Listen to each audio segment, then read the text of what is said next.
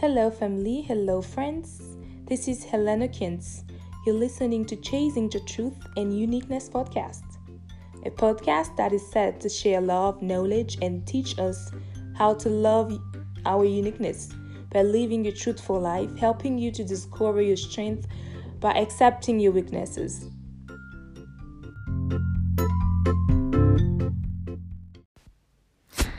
What is leadership? Here I am with this new episode of our season 3. This episode introduction is in English, but I will definitely end it in French because this season will encompasses all different origins of leadership. What is leadership? I did some research, even though I already had a global definition, and yes, as we know, each one has his own definition of leadership. But let's go through the global definition of leadership, and we will also see what others definitions, some other great leaders definitions have shared. One definition of leadership is leadership is the act of leading a group of people or an organization. I think this definition is the common one, very simple, that each one's have. And it's like being under the leadership of someone means being directed, guided, supervised, or controlled by that person. And another aspect of leadership is the research area, which encompasses the practical ability of an individual to organize, supervise, control, and influence a team or other individuals or an entire organization. You'll find this definition everywhere. I think you will find this definition when you don't really know how to define leadership by your own words. You don't need to be a leader to understand what is leadership or even to be interested in leadership. Let me go quickly before answering the questions that I know you may ask yourself. Then I ask them and find answers for you. What are different leadership? There are many different leadership. There are religious leadership. We have behavioral leadership, transformational leadership, transactional leadership. We have many others different types of leadership. The leadership defined by U.S. academic like a social influence in which an individual enlists aid and support of others to the accomplishment of a common task. You have Asian leadership. American leadership is different from Asian. And when you in America, you have Latin countries. And when you're in Asia, you have different Asian countries. You have South Korea. You have North Korea. You have Japan. You have Philippines, China's. They have all the unique leadership. And I like this from Sun Tzu, the book Art of War.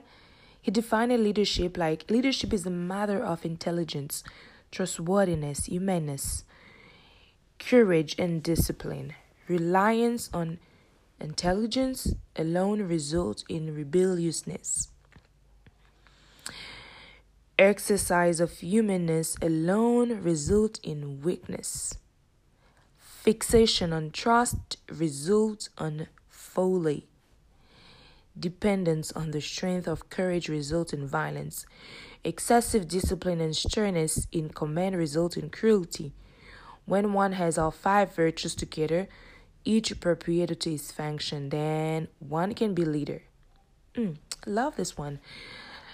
We'll go back on this excerpt. Why leadership studies are important? Briefly, I can say leadership moves the world. It's true that we should study it, understand it. Because we may have our own definition of leadership, but it's important because leadership started with the ancient times, the origins. We have all the philosophers who have brought the definition and even, settle their visions and theory ideologies in the world. This was leadership of ancient time. But in this modern time, and as daughters and sons of the Lord Jesus Christ, we need the kind of leadership that the Lord Jesus wants us to have within us. This is so important because without that, you will be a bad leader. You will be a failure, total failure, failed leader. So the world needs a leader who is grounded, anchored with the word of God, and who is leading by the will of God. There are different impact of leadership in the world. I went quickly, I brought this for you. Like the result of leadership is high moral. For me, I think the high impact of leadership is to build greatness in others. Greatness in others is to allow others to use their visions, to make them valuable. I will go through this after I finish answering these questions. Who is a leader? A leader is not characterized by his title, position, talents, not at all. A leader is, like I said, is someone who can pass his passion, who can influence through his passion, his vision, who can bring change, who can transform others, who can inspire others. Voilà. Le leadership dont nous parlons ici, c'est le leadership que Jésus-Christ nous a montré, nous a enseigné. Voilà, j'ai donné quelques définitions de leadership. Le leadership, la définition globale, est un acte, le fait de diriger un groupe de personnes ou une organisation entière. Donc, être sous le leadership de quelqu'un, c'est-à-dire être dirigé, guidé, orienté, contrôlé, supervisé par cette personne. Donc, un autre aspect du leadership, c'est le domaine de recherche. Aussi, qui englobe en fait la capacité d'appliquer, de mettre en pratique les compétences de la personne dans l'organisation, dans la gestion, dans la supervision, le contrôle et aussi l'influence des personnes, d'autres personnes, d'une équipe ou d'une organisation entière. Il y a différents types de leadership. Et je pense que le leadership d'un pays ne peut pas s'appliquer dans un autre pays. Pourquoi ? Parce que l'environnement entre en compte, la mentalité importante à prendre en compte, la culture très importante, les traditions, les coutumes, le régime politique, la religion et aussi les priorités, les difficultés, les faiblesses de ce pays-là. Donc le modèle, le type, les caractéristiques de ce peuple-là nécessitent quel genre de leadership. C'est ainsi que cet premier épisode va d'abord accueillir des Congolais. Étant moi-même congolaise, je souhaiterais d'abord que nous puissions découvrir ensemble quel est le bon leadership que nous appliquons dans notre pays. Le leadership, c'est un mot. Premièrement, oui, nous l'avons plutôt compris ou encore étudié, d'abord philosophiquement par des théories, mais le leadership est plutôt un domaine axé sur l'organisation, sur la gestion. Et c'est ainsi, quand on parle de leadership, on est directement orienté vers la gestion, l'organisation. Et donc ça, je vois un groupe de personnes. Et quand on voit un groupe de personnes, on voit une entreprise. Elle peut être petite ou grande. Un vrai leader n'est pas celui qui s'impose une identité ou qui s'impose une force à travers sa position ou son titre. Mais c'est celui qui peut influencer, inspirer et aussi sortir le meilleur des autres en eux-mêmes. Qui peut changer quand vous avez une vision. Et c'est ainsi que tout le monde ne peut pas être leader. Quoique, tout le monde n'est pas leader, mais tout le monde peut être leader. C'est possible parce que en nous, Christ a placé cela, car nous sommes l'image de Dieu. Étant l'image de Dieu, donc nous pouvons aussi diriger. Mais tout dépend de si vous avez compris que vous pouvez aussi être leader. Il y a des leaders nés comme Joseph. Il y a des leaders qui sont nés comme David. Il y a des leaders nés comme Salomon, comme Samson. Il y a des leaders qui étaient nés. Jésus-Christ, leader né. Mais on peut aussi devenir leader. Le leadership qui convient à ton pays, au Congo, quel est le modèle de leadership ? Est-ce que nous devons s'inspirer du leadership de l'Europe, de l'Asie, de l'Amérique ? Nous allons parler de tout ça. Si vous avez déjà une opportunité de diriger une équipe de personnes, de diriger une entreprise, un département, vous êtes à la tête d'une institution de l'État, vous êtes un homme politique, vous êtes un jeune entrepreneur, quel leadership vous avez ? Parce que le leadership que vous avez détermine le succès de ce que vous faites. Le leadership que vous faites détermine aussi le succès de l'environnement dans lequel vous appliquez ce leadership. Le leadership que vous avez aussi détermine aussi le succès de la vie de personnes que vous dirigez. Et en tout, c'est pour le bien, le développement du pays, parce que le leadership doit d'abord être fixé sur l'environnement, le secteur, la limite du territoire.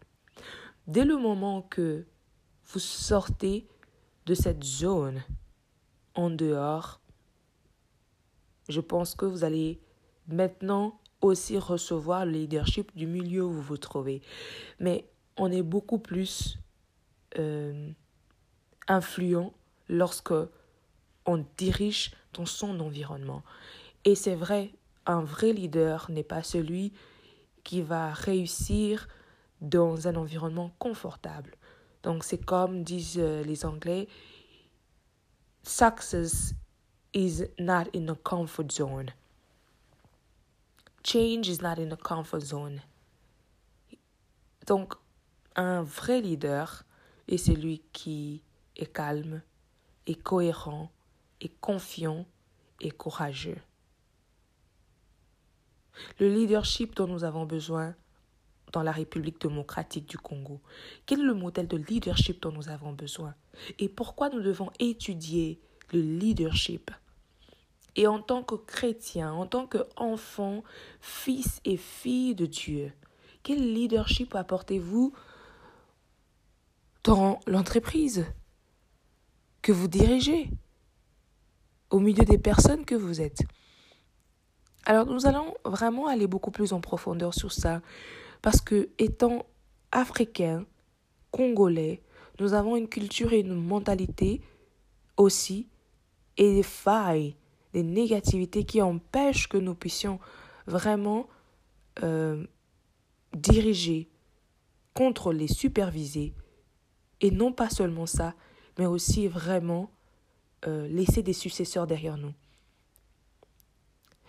Et je dirais à la fin qu'un leader perdant, un leader qui a échoué, c'est celui qui ne veut pas laisser de successeurs. C'est celui qui ne veut pas transmettre sa vision aux autres. Celui qui ne veut pas inspirer, qui ne veut pas influencer, qui ne veut pas changer, transformer les autres, qui ne veut pas créer une équipe forte, une équipe des personnes, d'individus qu'il dirige, qui sont remplis d'enthousiasme de faire leur travail et qui aussi peuvent aussi exprimer leur passion, leur vision dans le travail. Ça, c'est un mauvais leader et c'est un leader qui a échoué. Un chef qui a échoué. Pour la RDC, quel modèle de leader vous devez être? Vous êtes dans une institution. Vous dites que vous êtes enfant de Dieu. Quel leadership? Est-ce que vous pensez à vous seulement? Est-ce que c'est votre propre intérêt? On vous donne la gestion d'une entreprise, publique ou privée. Est-ce que vous regardez votre intérêt ou vous regardez l'intérêt de tout le monde? Pourquoi est-ce que les Congolais n'ont pas de corporations, n'ont pas de collaboration solide dans l'entrepreneuriat? Le Congolais est plutôt solo, le Congolais avance plutôt en solitaire. C'est pourquoi, malgré que nous sommes africains, il y a certains pays d'Afrique dont cet aspect sont quand même différents. Nous allons aller sur le leadership malien, le leadership ivoirien. Nous allons voir comment les Maliens parviennent à réussir dans leurs entreprises, dans leurs collaborations entre eux. Qu'est-ce qu'ils font? Qu'est-ce qui les inspire? Nous allons vraiment aller là avec la grâce que Dieu nous donnera ensemble pour vraiment creuser en profondeur et toujours pour faire avancer les choses. Je vous invite à suivre cette saison de plus près et à partager aussi vos opinions. Je vous remercie. C'était Ellen Hawkins, votre sœur, amie, et vous avez écouté l'épisode 1. Qu'est-ce que c'est le leadership? Dans Chasing the Truth and Uniqueness. Merci, à la prochaine.